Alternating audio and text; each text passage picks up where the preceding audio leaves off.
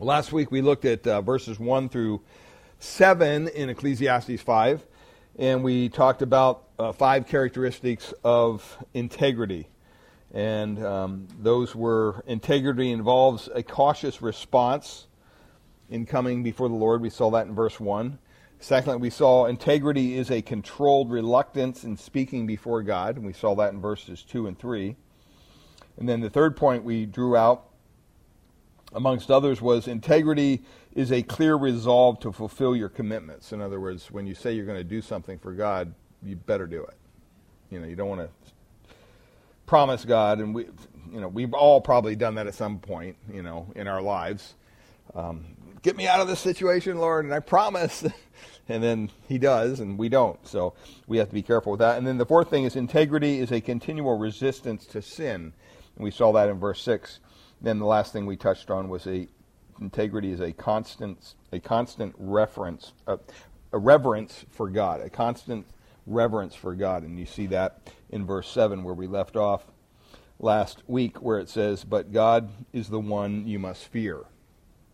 And so tonight we want to look at verses 8 through 20, and this speaks with the subject matter of riches or wealth and honor. And so follow along in your Bibles as I begin in verse 8. Solomon writes, "If you see in a province the oppression of the poor and the violation of justice and righteousness, do not be amazed at the matter, for the high official is watched by someone who's even higher, and there are yet higher ones over them. But this is gain for a land in every way, a king committed to cultivated fields. He who loves money will not be satisfied with money, nor he who loves wealth with his income. This is also vanity. When goods increase, they increase who eat them. What advantage has their owner but to see them with his eyes? Sweet is a sleep of a laborer, whether he eats little or much, but the full stomach of the rich will not let him sleep. There is a grievous evil that I have seen under the sun. Riches were kept by their owner to his hurt, and those riches were lost in a bad venture. And he is a father of a son, but he has nothing in his hand." Verse 15, "As he came from his mother's womb, he shall go again, naked as he came, and shall take nothing for his toil that he may carry away in his hand. This is also a grievous evil. Just as he came, so shall he go. And what gain is there to him who toils for the wind? Moreover, all his days he eats in darkness, in much vexation, in sickness, and anger." Verse 18, "Behold, what I have seen to be good and fitting is to eat and drink and find enjoyment in all the toil with which one toils under the sun, the few days of his life that God has given to him. For this is his lot. Everyone also to whom God has given wealth and possessions and power to enjoy them and to accept his lot and enjoy in his toil. This is the gift of God. For he will not much remember the days of his life, because God keeps him occupied with joy in his heart." A lot of times when we talk about issues, or today we're going to be looking at Solomon's 4 major problems with wealth, most of us will say the problem with wealth is I don't have any. And we all think we need more of it. And that's how the world thinks. But even those who have more than they'll ever need, these 4 problems stand out. And we're going to see how these apply to our own lives. And so the first thing here in verses 8 to 9, we see that wealth can cause moral defilement or moral failure. In verse 8 it says, "If you see in a province the oppression of the poor and the violation of justice and righteousness, don't be amazed." And then he talks about the bureaucracy. There's officials over them. And then it says, "But this is gain for the land in every way, a king committed to cultivated fields." What Solomon is saying here is that more than anything else, money, wealth, gain has the potential to literally ruin your life. Now, we don't think of it that way because we live in a world where it says, no, it's good to have lots of money and you should always want more money, and that's why you work, that's why you have a job, that's why you have retirement, that's why you do all these things, is to get your little pot of gold at the end so you can live happily ever after. But what the Bible says is that's kind of a pipe dream. It doesn't mean you can't plan, you can't, we're instructed to do that in Scripture. We should have a plan, we should be able to care for our children, all those things. But the Bible itself is not, Solomon here isn't condemning wealth. He's not condemning money, because the Bible is very clear in other passages that money itself is not evil, right? What's evil about money? The love of money, right? The love of money. And today we live in a world, especially here in the Silicon Valley, where people have money hand over fist. I mean, they'll buy a $5 million house and tear it down so they can build their own little $10 million house. And it's like, I just go, wow, where do they get this money? Well, the love of that kind of money, what the Bible says, is the root of all kinds of evil. In other words, it's the source of it. It's where it's birthed. And he kind of lays out three things here under this point. And the first one is, it can cause moral defilement by punishing the poor. We live in America, and we have probably one of the highest of standards of living in the world. Even if you're poor in America, you're probably doing better than most third world countries. All right? And we don't want to hear about the poor. We don't really want to deal with the poor. Once in a while, we'll have a homeless person show up here on a Sunday. We have a meal in here after Sunday morning, and anybody's welcome to come, and they'll come in, and it's a homeless person, so there's a table full of food. So what's he going to do? He's going to load that baby up. And not so much recently, but years ago, actually I had to talk to somebody. I said, that's okay. It's okay. Well, they're taking too much food. It's like, they don't have any food. And we're probably going to throw food out at the end of the day. So, whatever. Let them pile it up. And, we don't, I think, consciously think that we don't want to have anything to do with the poor. But our society is so segmented. That's just the way it is. There's certain areas of the Bay Area you can go and you can see a lot more poor people, a lot more homeless people than you can in other areas. All right? And so we kind of put that aside. And yet the Bible says just the opposite. The Bible says that God is very concerned about the needy. He's very concerned. In Psalm 12, verse 5, the psalmist writes this, because the poor are plundered. In other words, somebody's taking advantage of the poor. The poor are plundered because the needy groan, I will now arise, says the Lord. All right? The Lord is arising on their behalf.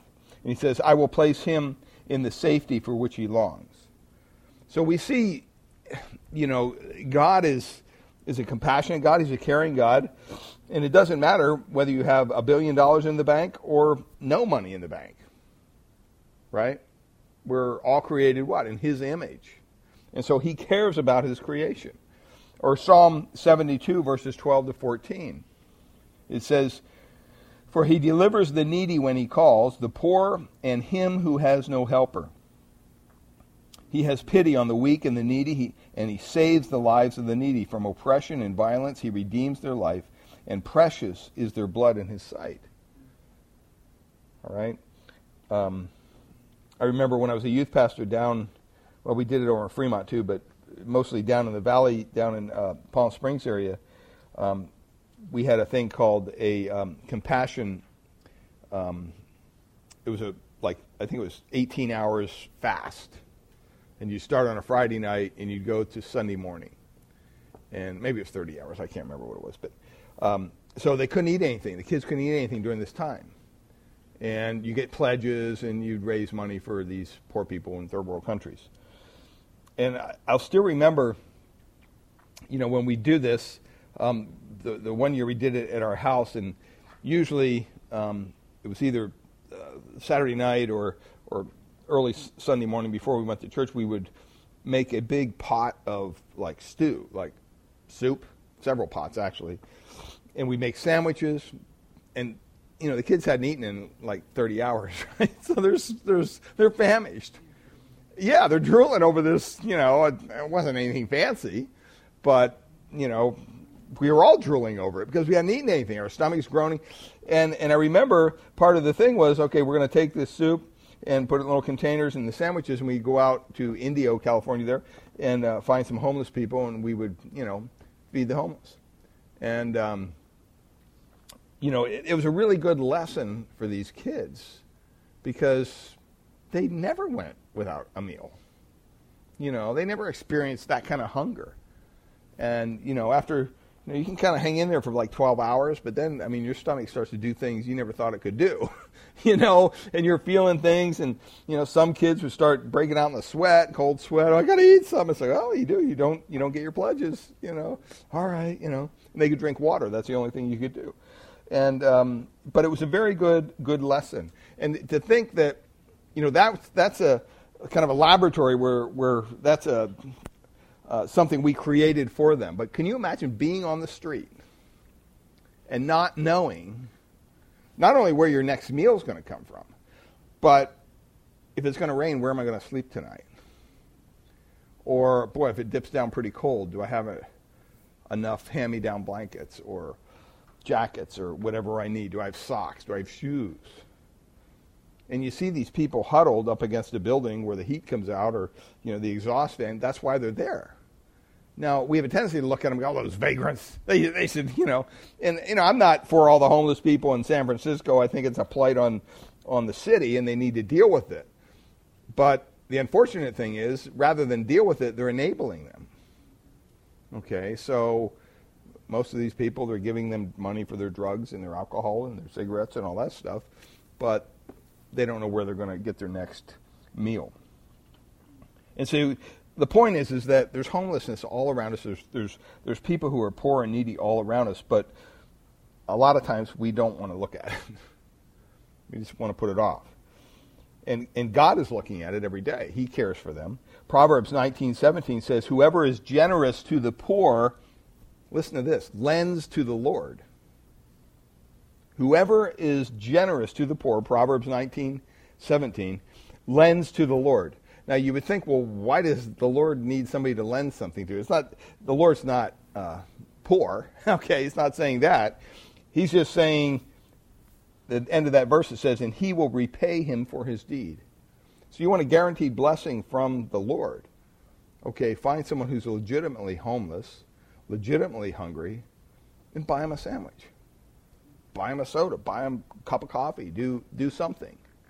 Now, I understand there's a lot of shysters out there. I deal with them every week, here at the church. They come to the church, and I remember several years ago, I got a call. I was here at the church. I got a call from this gentleman, and he said he was wondering if there was a pastor he could talk to. And I said, well, I'm the pastor. What could I help you with? Well, I have to make some decisions, and I need someone to talk to. And is there any way, you're in Redwood City, right? And I said, yeah. And he said, well, I'm a professor at Stanford University. Do you know where the Stanford Mall is? And I'm like, yeah. Is there any way maybe I could buy you a cup of coffee at McDonald's? I just need to really talk to you about some things, the Lord. And I'm like, wow, okay, okay. So, I told my wife, she's like, wait a minute, where are you going? You don't know this person? I said, well, I'm at the mall. I mean, what can happen at the mall, right? So I kind of had, some suspicions, but I thought, no. I get there, and I meet with this guy for about 2 hours. To his word, I walk in. He's there. He's got a briefcase. He's dressed in had a tie on. He's an older, not old, but older gentleman, older than I was, and very well spoken. Looked like he was professor at Stanford. So he says, hey, let me get your car. I said, I'll get your car. No, let me get the car. All right, fine. This is odd. So he buys me the cup of coffee. We go sit down in a booth, and he begins to tell me a little bit about his life and all this stuff. And And then he says, the reason I wanted to talk to you is I'm kind of at a dilemma. I'm married, I have a wife, and I just got news from the doctor. I have about 6 weeks to live. I have like stage 4, blah, blah, blah, pancreatic cancer or something. I'm like, wow, okay. And he goes, I'm on my way out of town. I have to go to this conference. And, I don't want to tell my wife yet. Do you think I should? So we had this whole, I think you shouldn't keep things like that from your spouse. That's kind of serious. And I get it. It's a little awkward. But how long are you going to be going to the conference? And, I guess you could do it when you get back. But went through this whole thing in 2 hours, the end of the 2 hours, prayed for him and everything. And he admitted he kind of walked away from the Lord a little bit, but, he was raised in a Christian home and said all this stuff. And then when the conversation was over, I said, well, let me know what you decide. Here's my cell phone number. I gave my cell phone number. And so he goes, well, what kind of car do you drive? I go, why? Well, I'm just curious. I just want to see what kind of car you drive. I'm like, okay. So I had I think I had the John's Honda at the time, that little beater that he gave me. And so we went out in the Stanford Mall, and I'm thinking, okay, what's this guy up to, It's just kind of weird. So I'm being cautious, but I said, oh, my car's right here, And he goes, oh, wow, that's what you drive? I go, yeah. He goes, okay, that's good. That tells me a lot about you. I'm like, okay. I don't know what you mean by that. Why? Because I drive a cheap car? It was just a weird thing to say. Anyway, this whole conversation ends. He goes his way, I go my way. I'm thinking, all right, whatever. I get back to the church. About 45 minutes later, my cell phone rings. It's him. And he goes, Pastor, I just, I'm kind of ashamed of this, but I'm on my way to the airport. And I decided to go home first and tell my wife, but I want to get some flowers, some nice flowers. I'm like, okay, that's nice, I guess. You're leaving and give her some flowers. Right, but it's really weird, but I don't have any credit cards with me or anything. And I'm like, yeah, and I'm like, okay. And I'm like, no way. This guy, there's no way he's going to ask me. That's what he did. Is there any way you could, I stopped by a floor. I want to get a really nice flowers, and it might seem, but I'll pay you back as soon as I get, wait, so you're going to the airport and you have no credit cards. And, I said, what's wrong with this picture, He goes, well, they said it'd be about $150. Is there any way, we could meet back at the mall and you could give me the $150 so I could buy my wife these flowers? And I said, well, first of all, I don't have $150 in my pocket. Secondly, I have to talk to my wife about it. So I'll have to call you back. I was just like blown away. This was like he just reeled me right in, right? And I was more angry than anything that I thought, wow, this guy is this is a scammer, right? So I went over I think Ambika wasn't working here then, so I called her at home, and because I told her I was going down there to meet him, and she goes, absolutely not. What are you, stupid? I said, no, I'm not going to give him the money, but I can't believe, I want to believe him, in a weird way. It's like I want to go take these flowers myself to his wife and see if he's really telling me the truth, but I know better. And so I ended up calling the guy back, and I said, hey, yeah, I don't have that kind of cash right now. I can't help you. Are you saying you won't give me the $150? That was his tone. I go, yeah, that's what I said. Well, what kind of pastor are you? I'm like, excuse me? Then he starts assaulting, kind of saying all the stuff. And I said, hey, have a nice day, and I hung up. And I called my friend Dennis Logie, who was the pastor of Sequoia Christian Church. And I said, hey, I just had the weirdest experience. I told him the story. He goes, he was here yesterday. I'm like, are you serious? He goes, yeah, but he told me his wife had the cancer, so he was buying her flowers. Not that he had the cancer. He kind of changed up the story a little bit. And then we used to have an organization here called Love Inc. I called them, and they said, oh, yeah, he's hit a bunch of churches. And they've actually given him the money. I'm thinking, oh, my goodness. He built a couple $100 out of. But so with that being said, though, I mean, we have to be wise, right? But after that experience, I found myself, when people come to the church, it's like, yeah, I don't know. I got burned once. I'm not going to get burned again. And that's not right either, right? I mean, we're called to be compassionate. We're called to be caring. And so we have to guard against that kind of attitude, I guess, is what I'm saying. And, the Bible clearly says that we're to use our funds, our resources, our money for the glory of God. And part of that is to help people. And, I have a couple rules that, when I entertain people in need, if they come to the church and they're asking for money, I'll say, look, how did you get here? Did you walk? Did you drive a car? No, I drove a car. Okay, you know what? I'll put some gas in your car. I'm not giving you cash. And I just tell them right out front. I said, I'll buy you a sandwich. I'll go to Safeway and get you a gift card or something, but I'm not going to give you the cash. And the reason is that because more than not, they don't use it for the right things. Okay, they got the little hungry kids standing there, but they're going to go buy drugs with it or alcohol, and so that it makes you suspect. But with that being said, we just have to remind ourselves, you know what? If they are cheating you out of something, that's on them. God will still reward you. We're supposed to be wise about this, but we can't grow so hard that we're turning a blind eye to everything we see around it, because you can never outgive the Lord. You just can't. Proverbs 22, verse 22 says, do not rob the poor, because he is poor, or crush the afflicted at the gate, for the Lord will plead their cause and rob of life those who rob them. And you say, well, who would rob a poor person? It happens all the time. Yeah. Not only that, just people on the street. You hear about it all the time. They're beating up the homeless guy and take his radio, the only thing he owned. Or the other place where you see it a lot is in convalescent homes, nursing homes. I've gone and visited people, and, it's like Fort Knox. It's like, why do you have your little radio chained to your bed? Oh, they'll steal it. They'll come in here at night and steal it when I'm sleeping. I'm like, really? Oh, yeah. And the nurses say the same thing.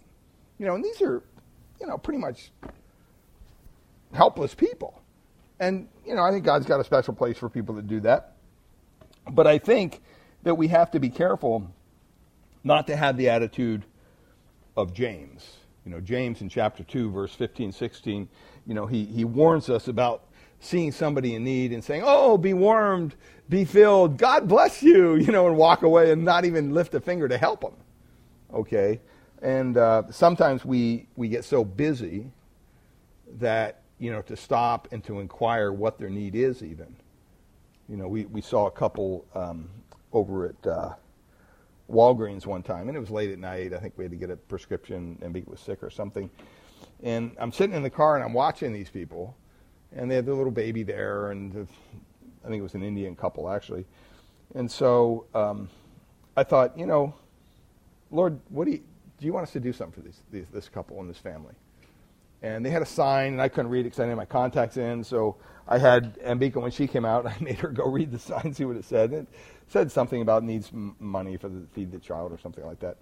And so I went over, and we offered to buy him a sandwich or something, go to McDonald's and bring it back or whatever. And, oh no, we need the money. We don't need it. It's like, well, your sign says this, So you have to be careful. Is the point, we all know that, but we can't go to the other extreme and not have a compassionate heart. A lot of times, people who have a lot of wealth and a lot of things, they have a very strong lack of concern for anybody who doesn't share their wealth. You know what I mean? If you're not on the same level as they are, you're nobody, because that's where they get their identity from, and that's the opposite of what the Bible tells us we should be doing with the funds that God's entrusted to us. In Ephesians chapter 4, verse 28, it says, let the thief no longer steal, but rather let him labor, doing honest work with his own hands, so that he may have something to share with anyone in need. Notice he says you work not so you can go spend it on yourself, but so that you can share with anyone in need. That's kind of the biblical principle there. That's what we're called to do. That even the labor, the work that we do, we think, well, we're just there to build our little castle and make our pot bigger. No, God says, you know what? We're called to work with our own hands, not just to supply our own sustenance, but also to help others in need. And, the whole enterprise of our culture today does just the opposite. It leads us away from doing that. It says, no, you got to watch out for number one. You don't worry about those people. They're on the street because it's their choice and blah, blah, blah, blah, blah, blah. And it may be. All right? And, I'm not giving credence to a lot of the homelessness we see in San Francisco because I think a lot of it is self-inflicted. And that's where you have to be wise and cautious.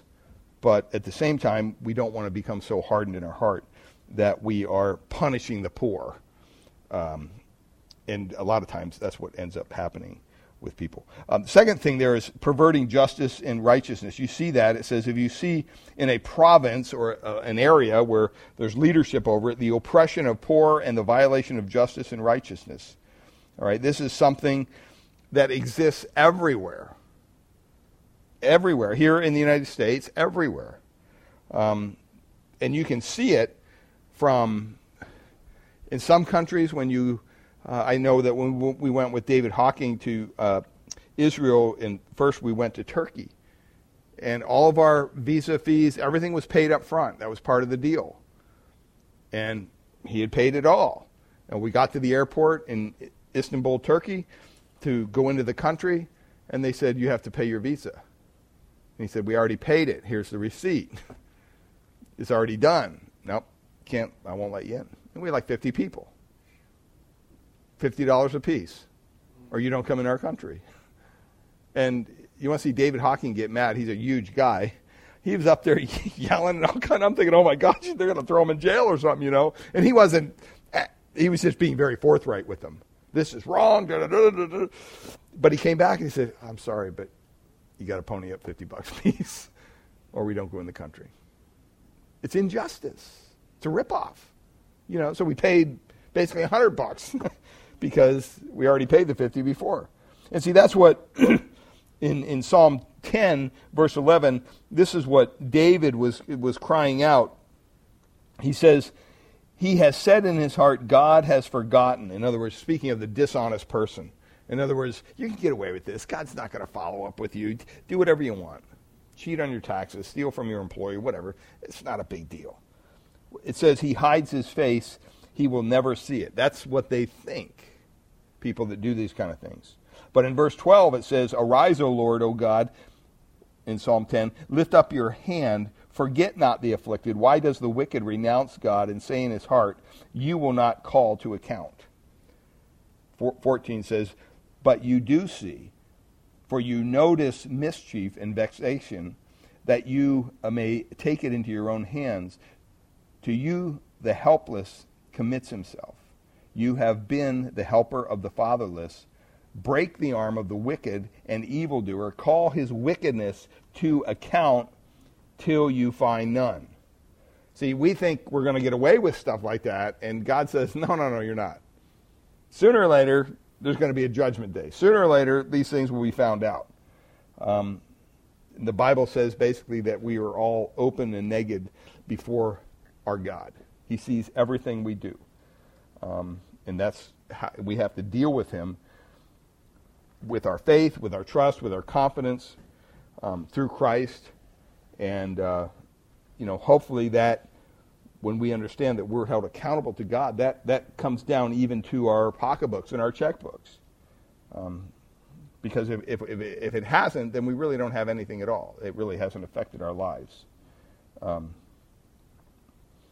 Lord really tells us throughout the Gospels, through his writings, he says, basically the way you use your money reveals really what's going on the inside. That's so true. And, it's really a temperature gauge of our own discipleship. It's a temperature gauge of our own spirituality. So, punishing the poor, perverting justice and righteousness. Third thing there is profiting from their position. In verse 9 it says, but this is gain for the land in every way. A king committed to cultivated fields. The principle here is that people profit off the needs of others. When people have a need, somebody's making a profit. It doesn't matter if it's a homeless shelter. It doesn't matter where it's at. And on that profit thing, the higher you get up, the more you profit off the basic needs of the people. I mean, just think about going into the grocery store and buying your food every week. Somebody's making a profit off you. And this is stuff you have to have. I mean, milk and bread and, and that's just the way of life. I'm not saying it's wrong. It's just, it's the way it works. But see, Solomon had the idea that, I've seen this thing from top to bottom. Remember who he was. I mean, he had more wealth than anyone. Ever, yeah. And he's experienced the whole thing top to bottom. And what he was saying, the wisest man says, it's corrupt. The whole system's corrupt. And so he's trying to tell us, money can cause you moral defilement. Don't focus with all your energy on only that. And he's trying to warn us in the Bible, in the New Testament even, to be careful about the love of money, because it could lead you down all kinds of wrong paths. In Proverbs chapter 11, verse 24 and 26, Proverbs 11, 24 and 26, it says, "One gives freely, yet grows all the richer, and another withholds what he should give and only suffers want. Whoever brings blessing will be enriched. The one who waters will himself be watered. The people curse him who holds back grain, but a blessing is on the head of him who sells it." So there's a principle here of reaping and sowing, and I'm not talking about the word of faith kind of reaping and sowing. I'm talking about the biblical principle of reaping and sowing. There was a senator who said this at a prayer breakfast in Chicago. He said, "The more prestige, the more power a man gains, the harder it is for him to admit he is wrong. Whatever power becomes the aim of a man's life, he unconsciously places himself above the laws of God and above the laws of his fellow man." Then he said this, "Every man who has a prominent position is under the continual temptation to use all means available, both lawful and unlawful, to maintain and augment his power and prestige. He's in a place," he writes, and he says, "of grave moral danger." You want a good example of this? Look at our politicians. Yeah. Right? I mean, these people go to Washington and they leave multi-million, if not billionaires, out of there. And you know what? For what? And so you have to, when you're walking down on marble floors and where they work every day, that just tells them and reinforces, wow, you are powerful, you are prestigious, and you deserve all this and more. And that's why they don't leave, because they like it there. I mean, who wouldn't? So wealth can cause moral defilement. Secondly, wealth can cause great disappointment. Look at verses 10 to 12. It says, "He who loves money will not be satisfied with money, nor he who loves wealth with his income. This is also vanity." Remember, vanity is just like the steam that comes off the teacup and it's gone. You can't capture it. He says in verse 11, "When goods increase, they increase who eat them." In other words, the more money you have, the more people are going to be dependent on you for their sustenance. Bigger family you're going to have. More servants you're going to have. Well, all those people need to be fed. All those people need to be cared for. You can read examples. You read in the business journals and things like that. You can actually read examples of people who took their small little company where they were doing really well, and they wanted more. They wanted more. It wasn't enough just to have a family-operated company that was successful. So then they blow out the thing and they get investors, and in the end, you know what? They're working twice as hard, but they're not getting anything because they got to pay all these people, and everybody's got a stake in their business now. And it's like, wow, what happened? Wealth can cause great disappointment. First of all, through a lack of satisfaction. A lack of satisfaction. That's what he says there. He says, you know what? You can never have enough. That's the mentality. If you think that making big money and getting the promotion and the big house on the hill is going to bring you satisfaction, you're wrong. You will not be satisfied with that. Just ask people of extreme wealth, people that have the castle on the hill and the multiple millions, if not billions of dollars. There's something about that attraction of money that says, wow, they just can't stop. They just can't stop. They can't find satisfaction. I heard one pastor say, getting things doesn't bring you happiness. Giving does. And that's true, if you think about it. I mean, it really does. 1 Timothy 6:10 says, for the love of money is the root of all kinds of evil. It is through this craving, listen to this, that some have wandered away from the faith and pierced themselves with many pains. So you just got to be cautious. You have to be careful. In one commentary, Walter Kaiser said this, human desire outruns acquisition. No matter how large the acquisitions may be. What's that mean? That means basically the more you have, guess what? The more you want. That's just built into who we are, our nature. Watch two little kids in the nursery playing with a pile of blocks. One starts taking them, piling them up. Mine. And pretty soon the other one has nothing. They try to take one back. No. They want them all. And that's kind of built into us. Part of the sinful nature. But the world wants us to love money. The world wants us to love the world system. The world wants us, the enemy wants us to see that as an answer to all our problems. And it's foolish. And that's what Solomon's saying. This is foolishness. As a youth pastor, I remember talking to parents about their kids going to school. No, little Johnny's going to, Temple University to become a doctor because Dad's a doctor. That's what he's going to do. But little Johnny doesn't want to be a doctor. He wants to be an auto mechanic. And no, it's not good enough. No, he's going to be a doctor. And boy, it's just, you can't, why? Why do you want him to be a doctor? Well, so he can take care of his family. He's not going to be able to make any money as an auto mechanic. And see, we've turned everything on its head. Some of the most unhappy people in the world are the wealthiest. That is so true. According to the Bible, wealth can very easily take your heart away from the Lord. That's what we just read. And so we have to be cautious. Solomon knew long ago that money wasn't the answer to everything. It just isn't. Ask, where's your heart with the Lord?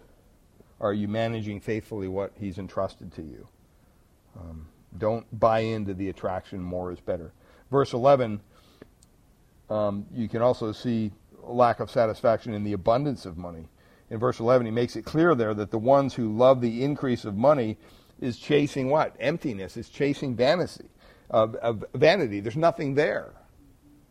It's just, and we live in an area of the country where there's an overabundance, it seems, of money. And then third point there is the advantage of money. Verse 11, when goods increase, they increase who eat them. And then it asks the question, what advantage has their owner but to see them with his eyes? In other words, you know what? It's here today, gone tomorrow. That's the mentality. It shows the increased wealth brings increased burdens, increased taxation, increased payroll. I mean, I'm sure that, even Ken, when your business, when it was you and your brother, you might have been scratching by, but, hard work or whatever. But now you got, how many employees? You got to manage all this stuff, It's with that kind of growth comes more heartache, more headaches. And what Solomon's saying is that, wealth can really rob you of your peace of mind. And you have to be, cautious with that. So there's nothing wrong with having it, but you just got to keep it in its perspective. So through a lack of satisfaction, and then in verse 12, he points this out, even through a lack of sleep.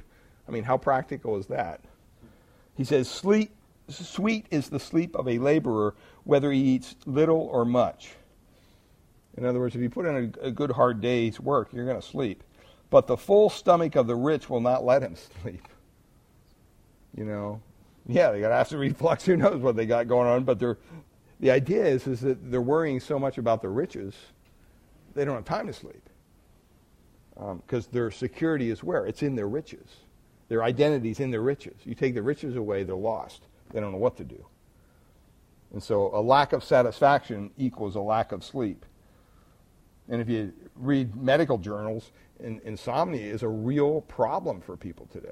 There's a lot of people that don't get the proper amount of sleep. Now, on the other hand, the Bible doesn't teach us that it's better to be poor. Okay, we're not saying that either. We're not saying, oh, you're poor, you don't have a nickel in your pocket, that's great, you're a very godly. No, it's not saying that either. We can't go to the other extreme. Because remember, the problem is not money. The problem is what? Our hearts. The problem is our attraction to money and our idolization of money. Proverbs chapter 30, verses 7 and 8, it says, 2 things I ask of you. Deny them not to me before I die. This is what Solomon asks. He says, remove far from me falsehood and lying. Keep me honest. And then he says, give me neither poverty nor riches. Okay, he doesn't ask for either one. He says, feed me with the food that is needful for me, lest I be full and deny you and say, who is the Lord? Or lest I be poor and steal and profane the name of my God. So, he lays out this illustration and he says, you know what, for the full and the rich, in the end, what do? They say, who needs God? I got everything I need right here. How many times have you witnessed to somebody, what do I need your God for? I'm a good husband, I provide for my family, why do I need that? But on the other hand, to be poor, you're going to be tempted to steal, you're going to be tempted to do things that would profane the name of the Lord. So both extremes have their disadvantages. And so he just wants us to be aware of that. So wealth can cause moral defilement, great disappointment, but then also it can cause emotional damage, he says in verses 13 to 17. Emotional damage. Solomon said in verse 13 there, Ecclesiastes 5, there is a grievous evil that I've seen under the sun. Riches were kept by their owner to his hurt. In other words, to his disadvantage. And it says in verse 14, and those riches were lost in a bad venture. So this is somebody who was obviously very wealthy, but in the end, he didn't even have a nickel to give to his son. He had nothing in his hand. What's Solomon saying? Verse 15 tells us, as he came from his mother's womb, so he shall go again. Naked he came, naked he'll go.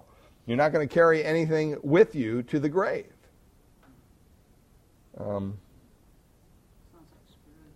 Yeah, really. I mean, it's so important to understand that concept, though, that what you have right now is what you have right now. Because you may not have it in 2 minutes. You may not have it in 2 hours or 2 days or 2 months or 2 years. And so we have to keep that kind of mentality, because if we don't, you're going to end up being damaged even emotionally when you rely on your riches. That's why he says there in verse 14, they rely on their riches. He puts all their trust in it. 1 Timothy chapter 6, verse 17 says, as for the rich in this present age, charge them not to be haughty, nor to set their hopes on the what? Uncertainty of riches. I mean, one little market, everything could be gone. And if you have all your trust in that, in your bank account or whatever, wow. How are you going to deal with that emotionally when you wake up and you have nothing? But we should keep our hope on God, who richly provides us with everything to enjoy. It finishes off that verse. I mean, you can read stories of people who've lost everything. I mean, not just millionaires, I mean billionaires. I read a story the other day of some oil tycoon, and when the whole glut with Saudi Arabia hit, he lost everything. I mean, he had billions of dollars and it's gone. Just crazy. By the way, apparently he's a pastor now. I mean, it was just really weird. So what happens to our emotional well-being when everything is gone? Well, when you rely on your riches, you're going to set yourself up for a fall. And it doesn't mean it's $1 million. You know, it could be, hey, you're working a part-time job and you're relying on that.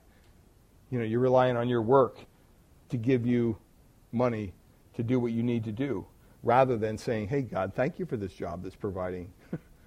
Thank you, Lord, for providing through this job.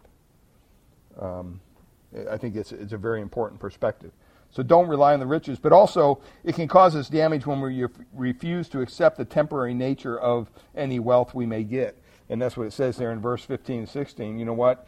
When you leave, you're not going to pull a trailer, to the grave with you. You're not going to take all the stuff. It's going to be left here. And there's no way we can take it when we die. And that's why the Bible tells us over and over and over again that we should invest in eternity, right? Job 121 says, naked I came from my mother's womb, naked I shall return. The Lord gave, what? The Lord took away. Blessed be the name of the Lord. I mean, that should be our attitude, because it's just temporary. In the greater scheme of things, the life on this earth is like a vapor. It's here, gone. 1 Timothy chapter 6, verses 6 and 8, Paul writes this, but godliness with contentment is great gain, for we brought nothing into the world, and we can take nothing out of the world. Verse 8 says, but if we have food and clothing, with these we will be content. Now, that's not saying you can't have more than food and clothing, but it is saying that, you know what, be content with what we have. Emotional damage happens when you forget that basic principle. And then thirdly, it can cause damage when we realize the suffering wealth can bring. Look at what he says in verse 17. This is kind of telling. He says, moreover, all his days he eats in darkness, in much vexation, in sickness, in anger. The wealthy person he's referring to. That's really Yeah, there you go.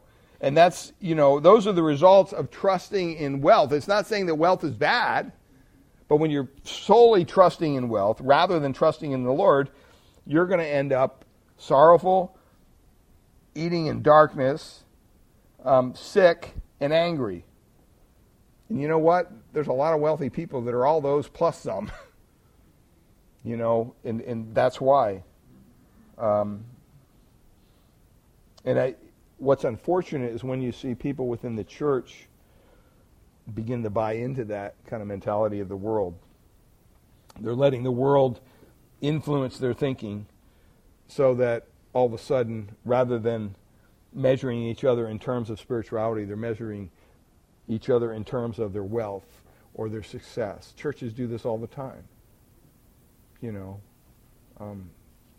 Often I'll talk to a pastor. Oh, I got this great elder, and oh, really? Well, how long have you been coming to the church?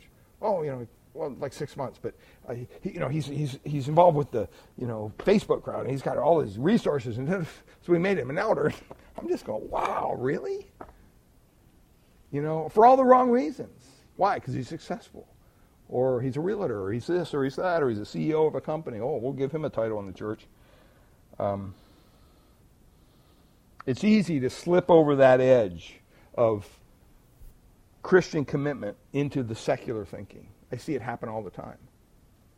I mean, people that are walking with the Lord, they're committed to the Lord, and all of a sudden they get a little success in their life, and pretty soon they're moving. They just move. And pretty soon they're embracing things that's very secular in their thinking.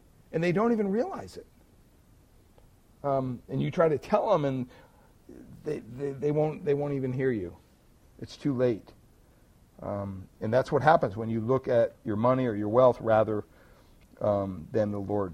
And then the last thing here can lead to spiritual defeat.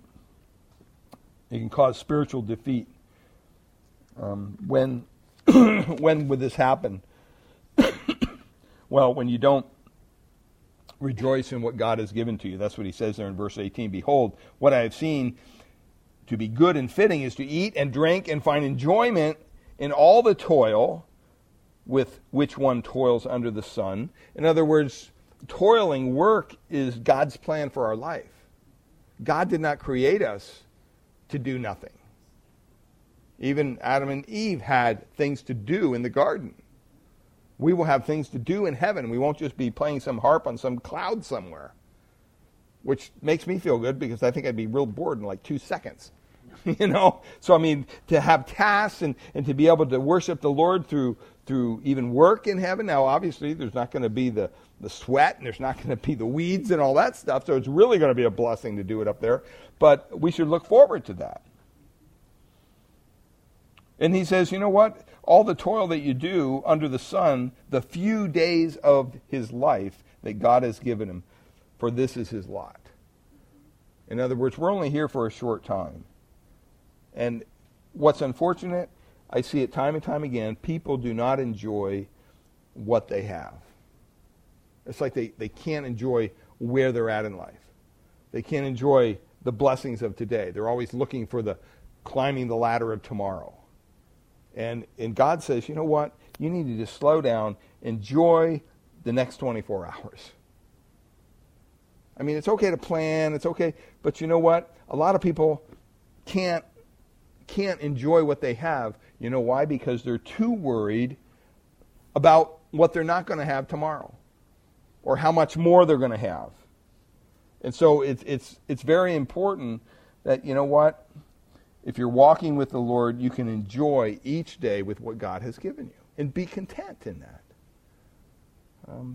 It doesn't just have to do with money either. I remember when I was single before I was married. I didn't get married until I was 33. And as a youth pastor, any church I was in, the pastor was always trying to fix me up with somebody. We got the single youth pastor. Oh, here, And I was like, I'm not interested. I just want to serve the Lord, do what he wants me to do, and not get distracted with all this stuff. And I thought I was going to be like the Apostle Paul and, I'll be single for life, all this stuff. Well, that wasn't God's plan, thankfully. But what really, I think, got me through all that was that I really honestly had a contentment with where God, I knew that if God wanted me married, he would bring that about. I don't think you need to go online and search on these dating sites. And I think, you know what, if you have an intention to be married and that's your desire, God knows that.